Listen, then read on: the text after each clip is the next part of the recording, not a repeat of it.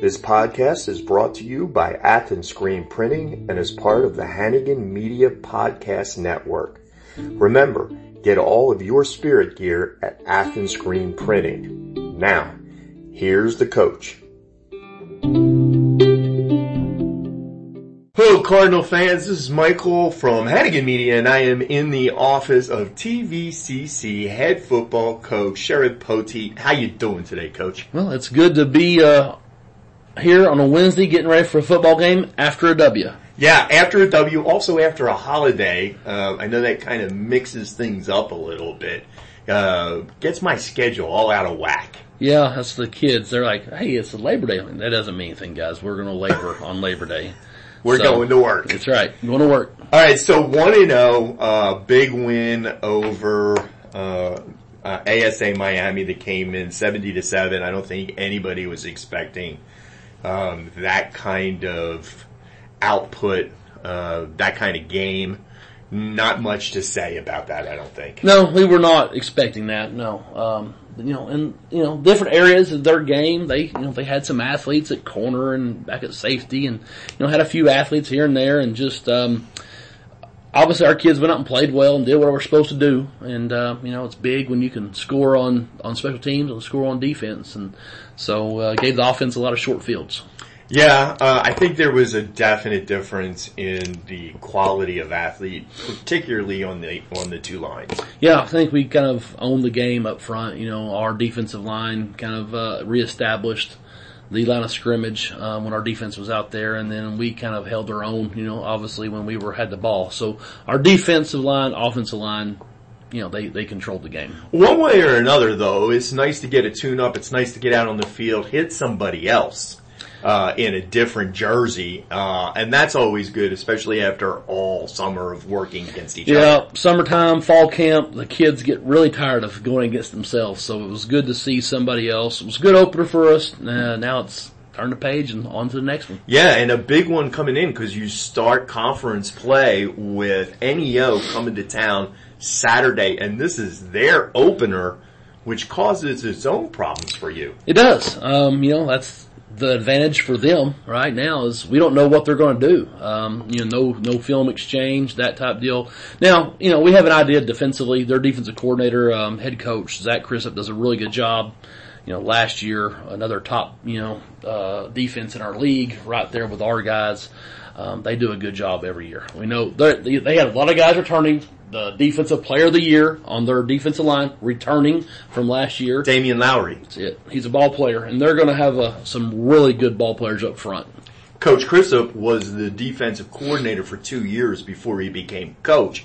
So very, very invested in that defense. So again, they say, what that's going to be.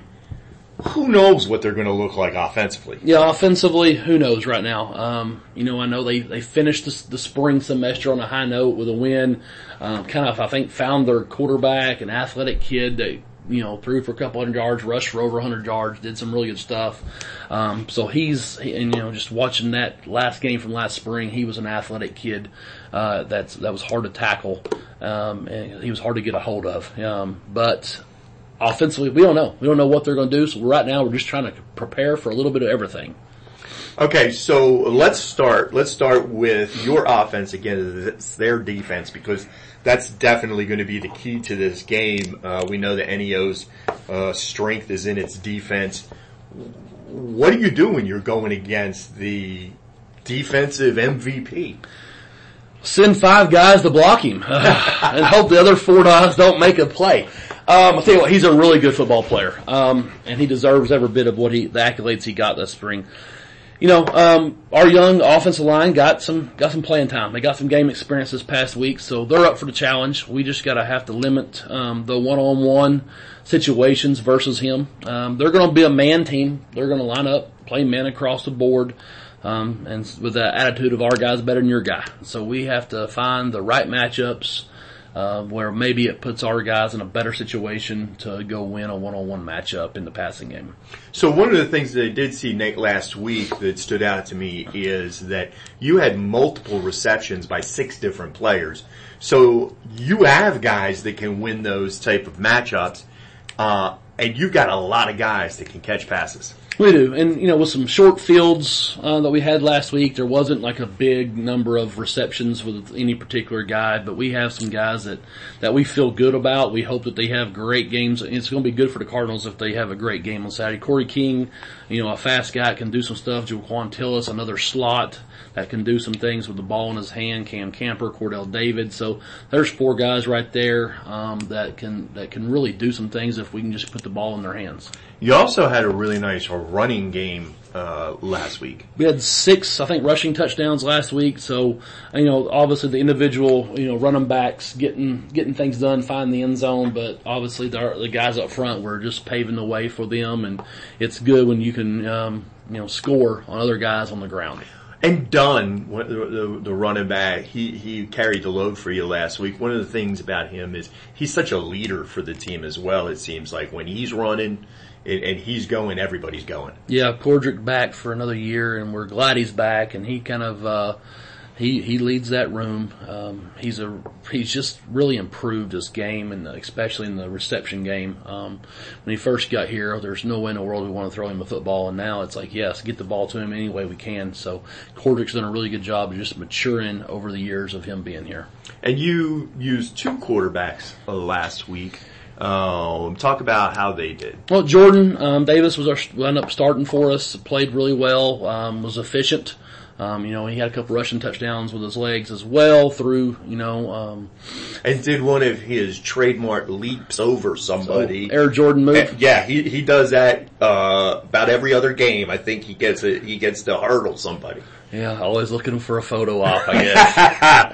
But no, he's a great kid, does a good job for us, and led us most of the way through the game, and then got into the 4th quarter, and Blake Kirshner was able to come in, just get him some game reps, get him some game time, and then actually finished the game off with Riggs McDonald took our last series at quarterback for us. All right, so that's what the offense against their defense looks like. Their offense, not knowing what it is. Can you talk a little bit about what you saw from your defense last week and coming into this week? Obviously, they held the opponent to just 7 points, and were tough throughout. Turned the ball over, scored, and just gave you great field position throughout the game, as you've already mentioned. They did. They did a really good job. Kamarje Kinney, a defensive lineman for us, had 10 tackles, had a sack, had a couple tackles for loss. So he was very active up front. Another guy, Jacob Berry, is back for us, kind of the lone older statesman, if you will, in that linebacker room. Jacob had another 10 tackles as well. So those 2 guys were very active. Was able to play a lot of guys, get a lot of guys some competition, some game reps. The back end did a really good job. You take one play away from that, and our secondary did an outstanding job of keeping them to minimal yards as well. So it was a really good team effort on the defense side of the ball. And we just got to keep rallying to the football. And I think our short yardage defense, when it was 3rd and short, 4th and short, did a great job of getting off the field. All right, so a big step up, not just in the quality of opponent with NEO coming in, but in importance as the first conference game. We know how important every conference game is in your conference.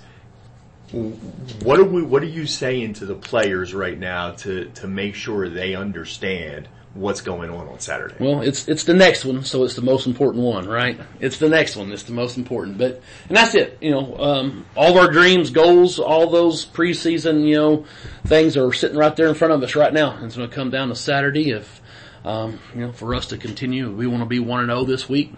So our guys, we had a great practice, on Tuesday. Thought we were locked in, ready to go, kind of focused in, and it's conference time. So when you get in the Southwest Junior College Football Conference, anybody can beat anybody each week, so you better be ready to play. Well, luckily you're at home. It's always nice to get some home cooking and be at Bruce Field. Interesting start time this week. You're going to be kicking off a little early. 11 o'clock. I mean, it was hot last week at 1. It was hot. It was hot. It was hot. So now maybe we can get the game over with before the heat cranks up this Saturday afternoon. Okay. So 11 o'clock kickoff, Bruce Field this Saturday. Southwest Junior College Football Conference football, NEO coming to town, folks. Make sure you come out, cheer on the Cardinals. Hey, this one's really important. This is when the football counts. Coach, thanks for letting us in and tell us what's going on with the Cardinals, and we look forward to seeing you Saturday. Good seeing you, as always.